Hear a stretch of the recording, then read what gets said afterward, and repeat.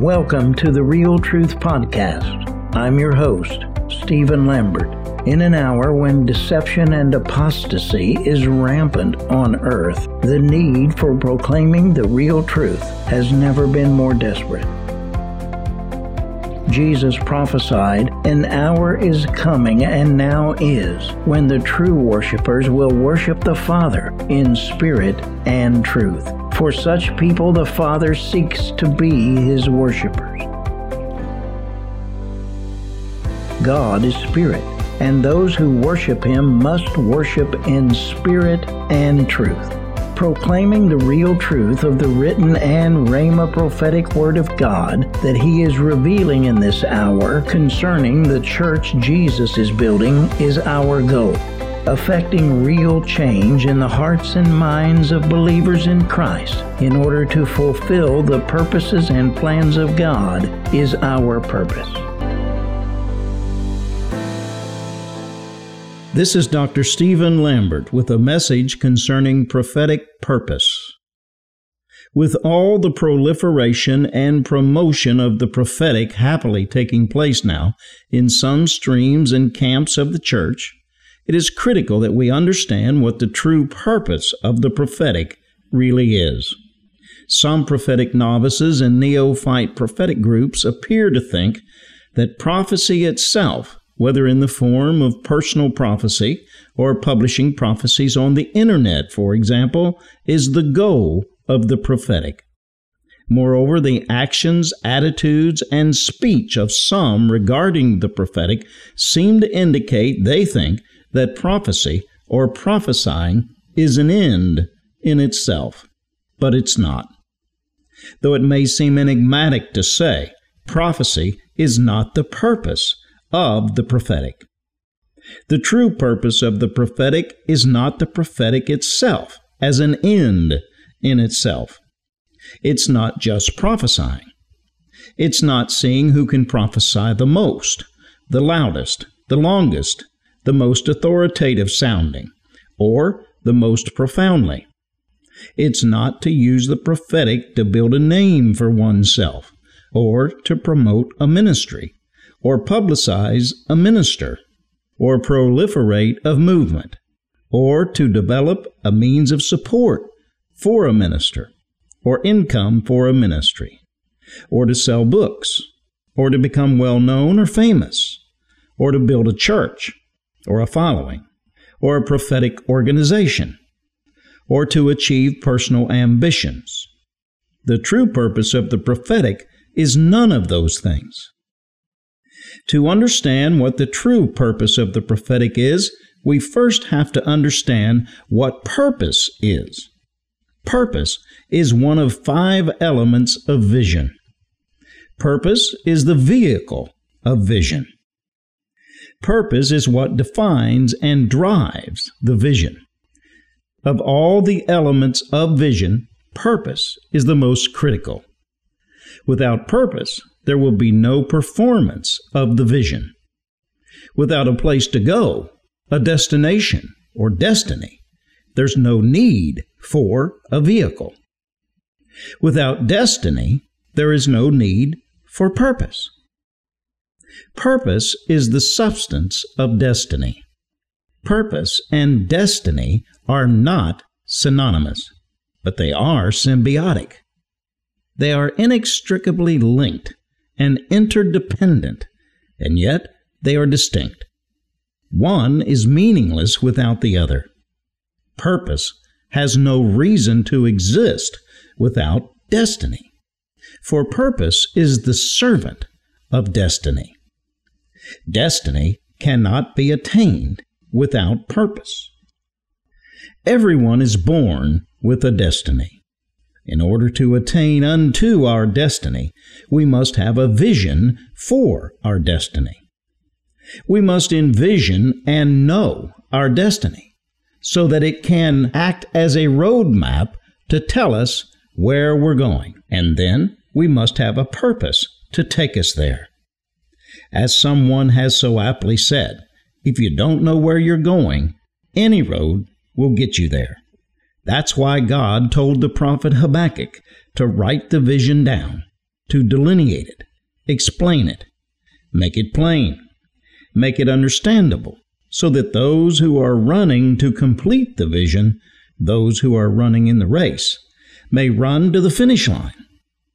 You can't run to the finish line or carry the ball to the goal line if you don't know where it is.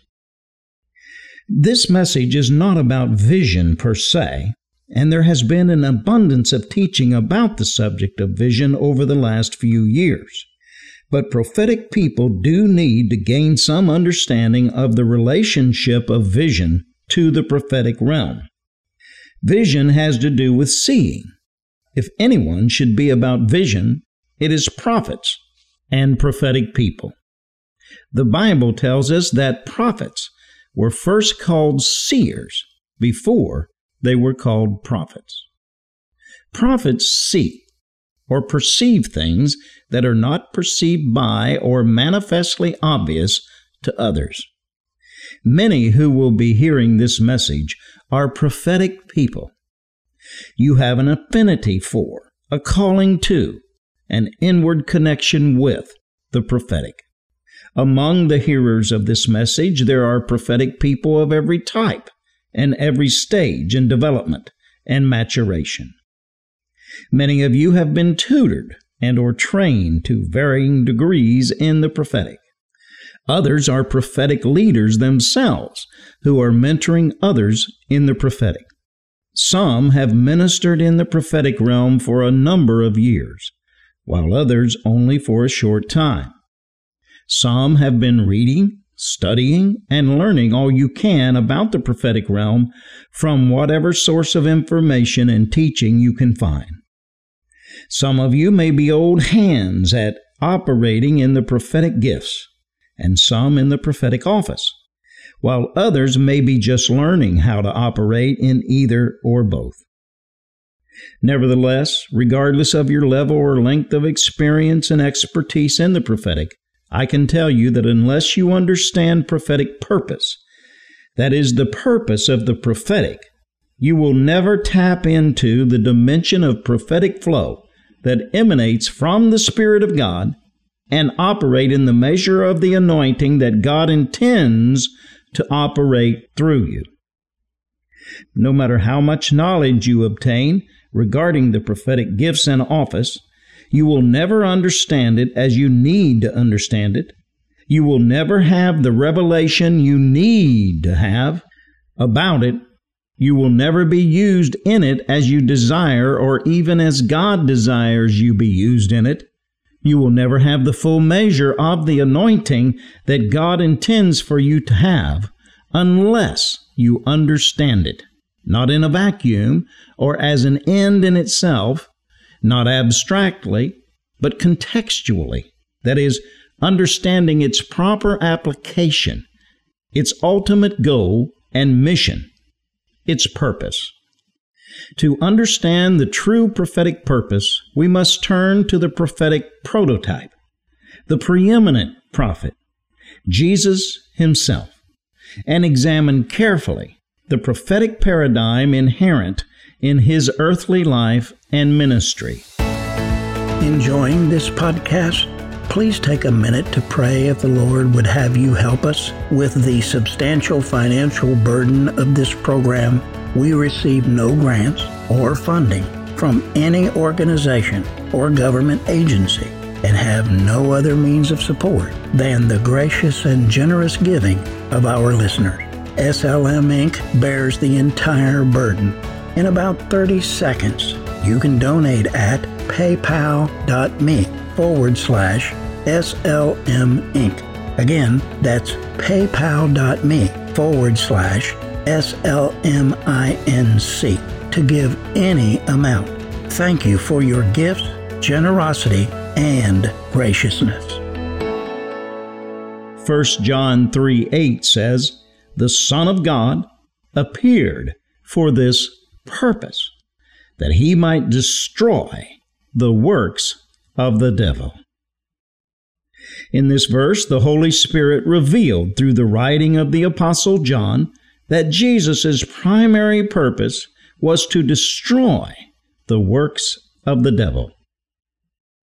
He said that the primary reason the Son of God appeared was for the purpose of destroying the works of the devil.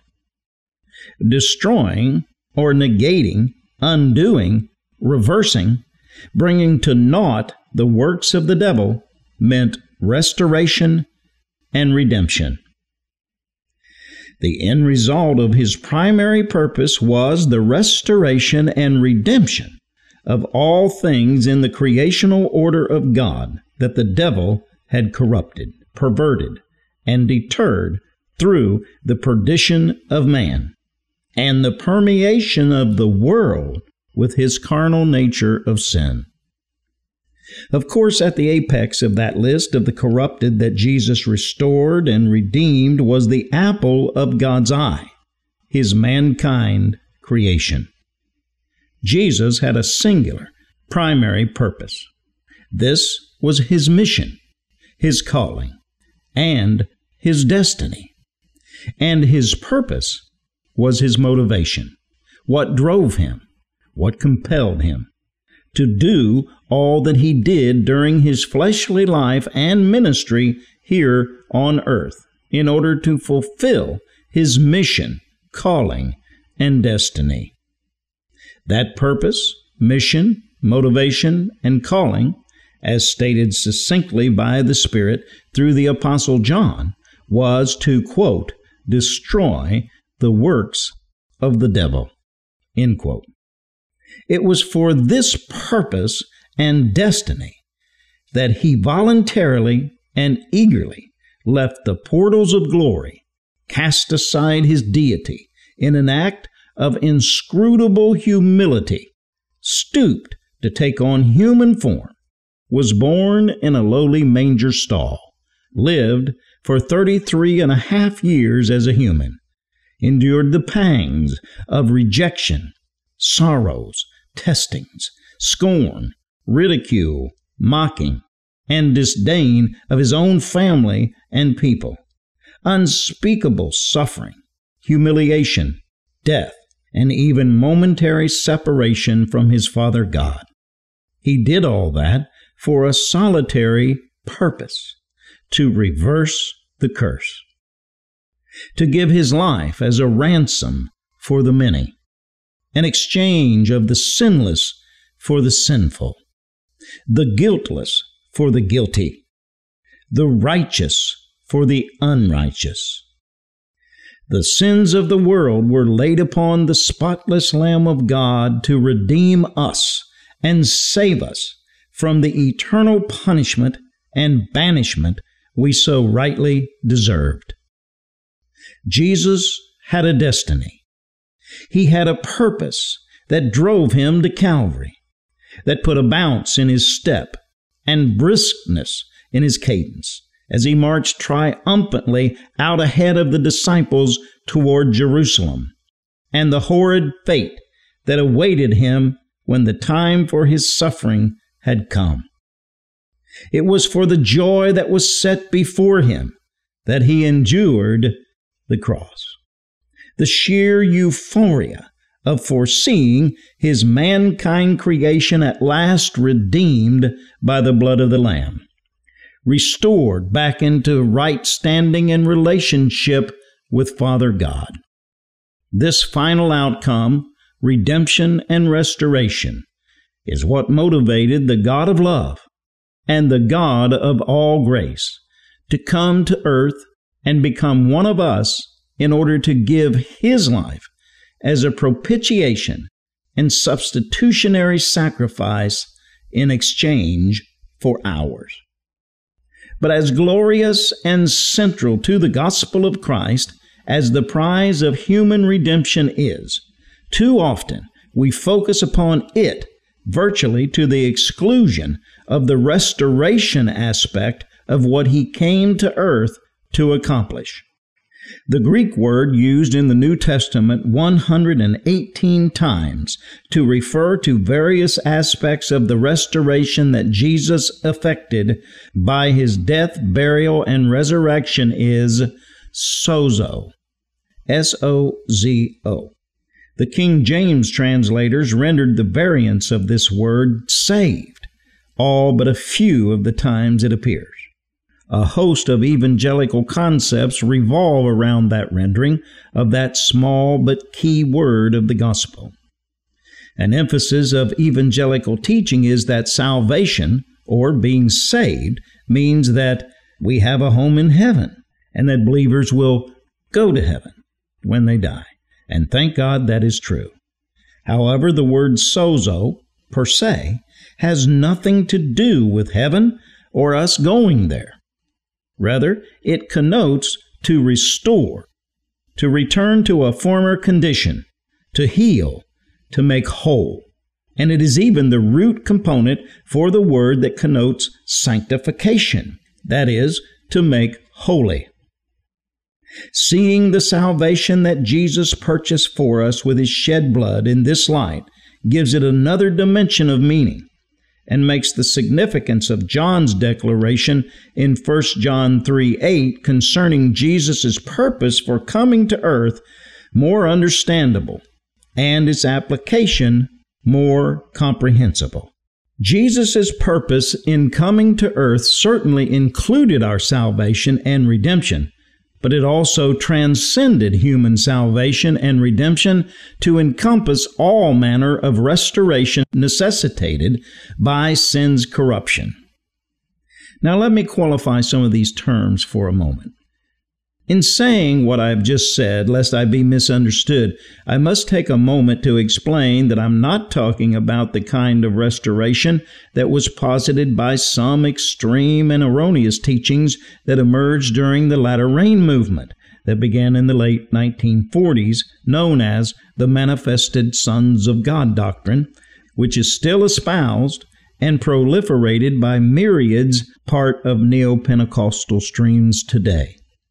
As I have indicated, those teachings are extreme and erroneous, and the restoration proposed by them, as well as the eschatological process by which they purport it will transpire, are unequivocally incongruous and even antithetical to Scripture, and simply false. So also is the other prominent doctrine that was associated with that movement and likewise continues to be espoused and proliferated by myriads of neo-Pentecostals, what was referred to as the oneness doctrine, or modalism to use theological terminology, or another theological term is actually Unitarianism, juxtaposed to Trinitarianism. Indeed, these are two other salient errors that the neo-Pentecostal church will one day have to deal with if it is ever going to see the genuine manifestation of the doctrinal unity spoken of in God's Word in such passages as Ephesians 4:3 and 5. This is not an issue about a non-essential element of the gospel, as so many others are, that spark fleeting controversy within the church. Much to the contrary, there simply cannot be a more central theological or truth issue than that of who God is. 3 persons, Father, Son, and Holy Spirit, or merely one person who manifested Himself in 3 different modalities. And though this too is not the subject of this article, I think it by no means coincidental that the purveyors of the other major heretical teachings that have corrupted and damaged the Pentecostal and neo-Pentecostal movements, such as the discipleship shepherding doctrines, espouse as well these erroneous doctrines that emerged from the latter rain movement. Indeed, the 5 major principles of that movement were all latter rain disciples, as are so many of the most prominent charismatic and neo-Pentecostal patriarchs and leaders.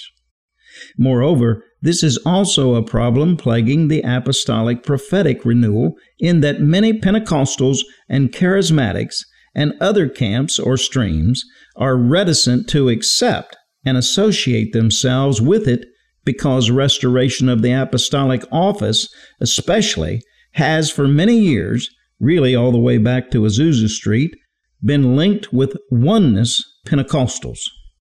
So I'm not referring to restoration in the way that it is taught in those doctrines. Rather, the kind of redemption and restoration that I am talking about and that the Apostle John was talking about is personal redemption and restoration.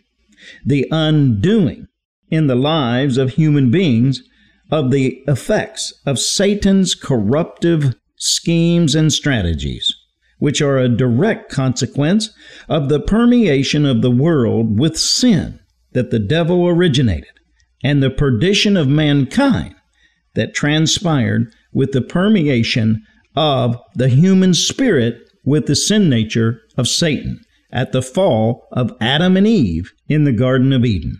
That is what John was telling us was the ultimate purpose of Jesus' manifestation in human form on the earth in his statement, "The Son of God appeared for this purpose, that he might destroy the works of the devil."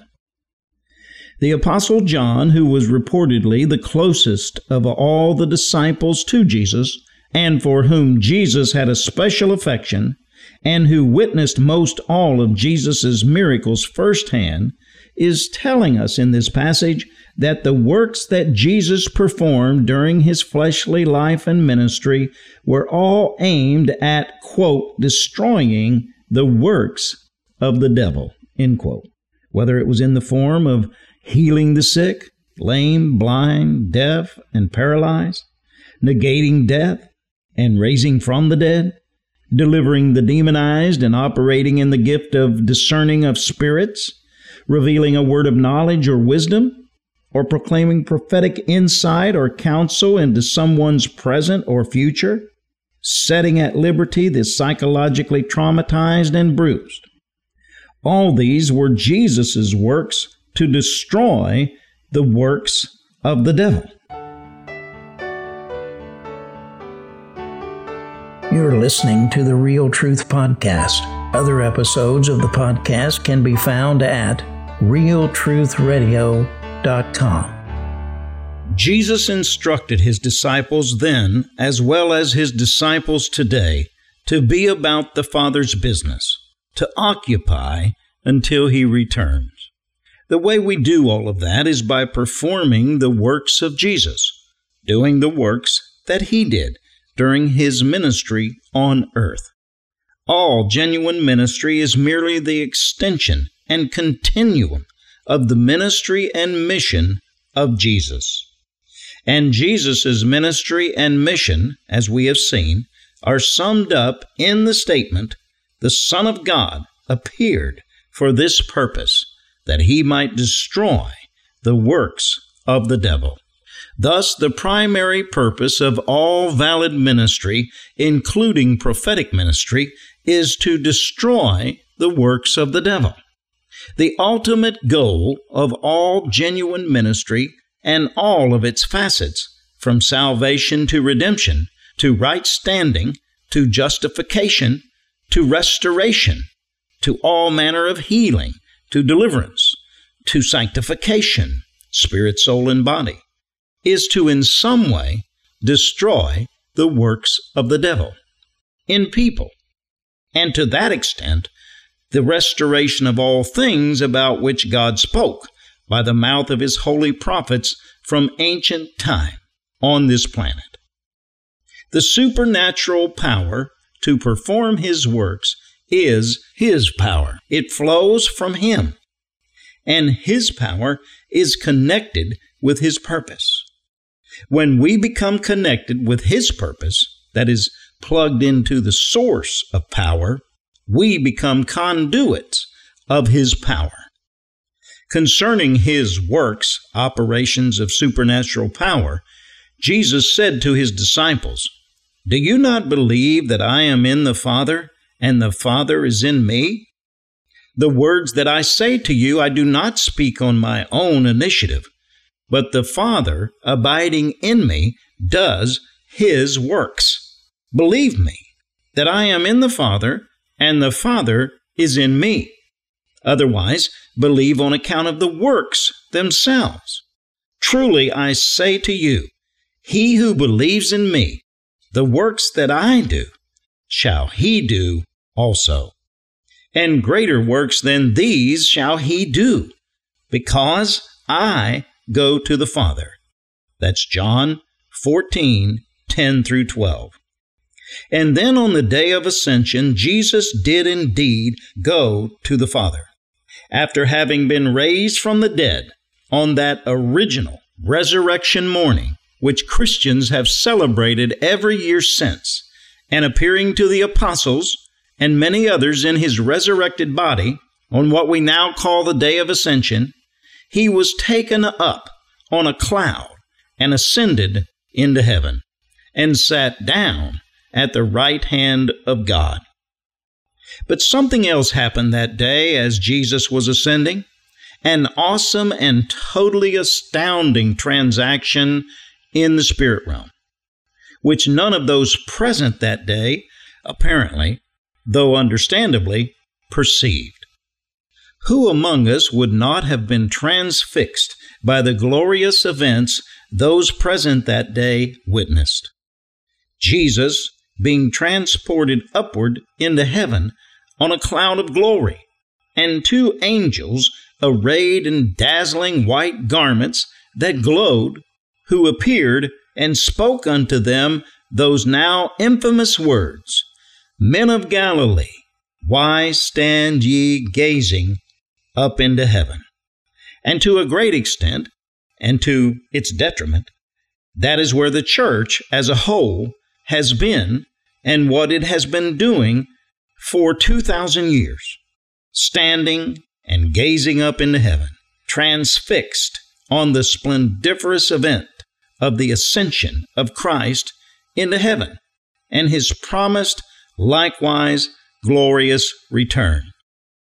Instead of picking up the mantle that fell down upon us, a la Elijah and Elisha, and setting out to strike the waters with his mantle, so to speak, and crying out, Where is the God of Elijah? And going forth with his mantle of power, effectualized by his Great Commission battle cry declaration, Mark 16:15 through 18, to operate the works of Jesus, acts of supernatural power, unto a lost, dying, and sin-corrupted generation. We can totally understand, though, how those present that day were so mesmerized by the natural events they were witnessing with their own eyes. Yet the result of their transfixion with the natural was apparently that none of them saw what the Apostle Paul saw by the Spirit that transpired as Jesus was ascending into heaven.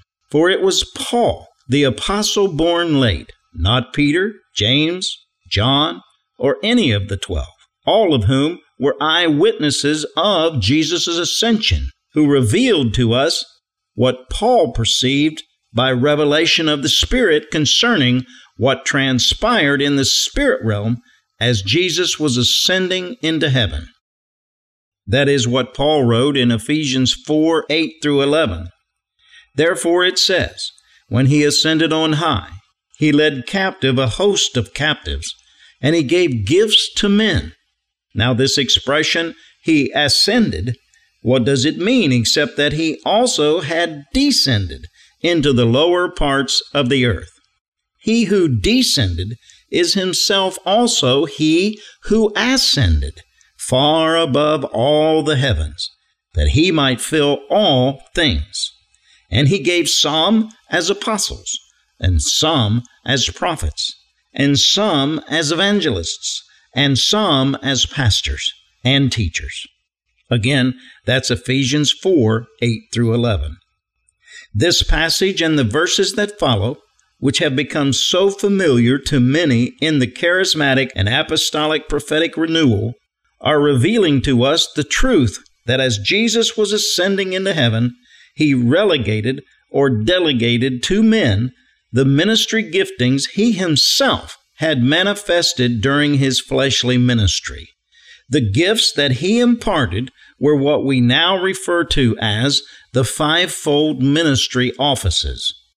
And the verses that follow reveal the divine purpose inherent in those gifts that he bestowed upon men. 1. The equipping of the saints for the work of service or ministry, to enable them, that is the saints, to do the works of Jesus and complete his continuing ministry. We see that in verse 12. Number 2, spiritual and numerical growth. The equipped saints, believers, build up the body of Christ spiritually and numerically through their ministry works. That's also in verse 12. Number 3, truth-centric unity, singleness of mind, and solidarity of purpose, centered around consensual faith in and knowledge concerning the Son of God. That is in verse 13. Number 4, maturing of the body of Christ, unto a mature, that is perfected, man, to the measure of the stature, Christ's character, which brings Christ's power and anointing, which belongs to the fullness of Christ. Again, in verse 13. Number 5, doctrinal purity and stability, so that the body of Christ will no longer be like children, being tossed about, being led here and there by false doctrine, and captivated by the trickery and deceitful scheming of men, but will be founded, grounded, and stabilized in sound doctrine. Number 6, corporate character development. By speaking the truth in love and grace-tempered reproof, the body of Christ will grow up in all aspects unto Christ, becoming conformed into the image of Christ, Romans 8:29, reflecting his image as the moon reflects the image of the sun, so that the collective body of Christ will be lights in the midst of the blackness of a crooked and perverse generation, verse 15. Number 7, consinity. All of the various and diverse parts of the body working together to form one unified body, the body of Christ, working together in harmony and one accord, that results when each part is functioning properly and supplying to the body the unique benefit or function it is designed to provide. And that's in verse 16. Number 8, purpose and destiny. Consinity causes the growth of the body for the building up of itself in love, actions of otherness, the ultimate goal of the instruction of God's Word. See Timothy 1:5. So Jesus relegated and delegated giftings, which include the prophetic gifts and office, for the carrying on of his ultimate purpose and plan of building his church, over which the gates or the powers of hell or Hades would and will not prevail. Matthew 6:18. We see then that the church, the body of Christ, the betrothed of Christ, which will ultimately be the bride of Christ, the Lamb's wife, is the ultimate purpose and plan of God and Christ. We are it. Hence, we see also that prophetic purpose ultimately is the edifying or building up of Jesus' church. And, as I have already stated, when those of us who are a part of the prophetic division of God's army at last get plugged into Christ's purpose, we will be plugged into his power, as he was during his fleshly ministry on earth, so that we can work the works of Jesus that are aimed at destroying the works of the devil. For it is like plugging an electrical appliance into an electrical outlet, the source of power, which empowers it to perform its intended purpose. Thanks for listening to this episode of The Real Truth. I'm Stephen Lambert. Please subscribe to the podcast, share with your friends, and visit realtruthradio.com to join our mailing list. Be Be sure to tune in to the next edition of The Real Truth. Until then, this is Stephen Lambert reminding you that with God all things are possible, and all things work together for good to them who love God and are called according to His purpose.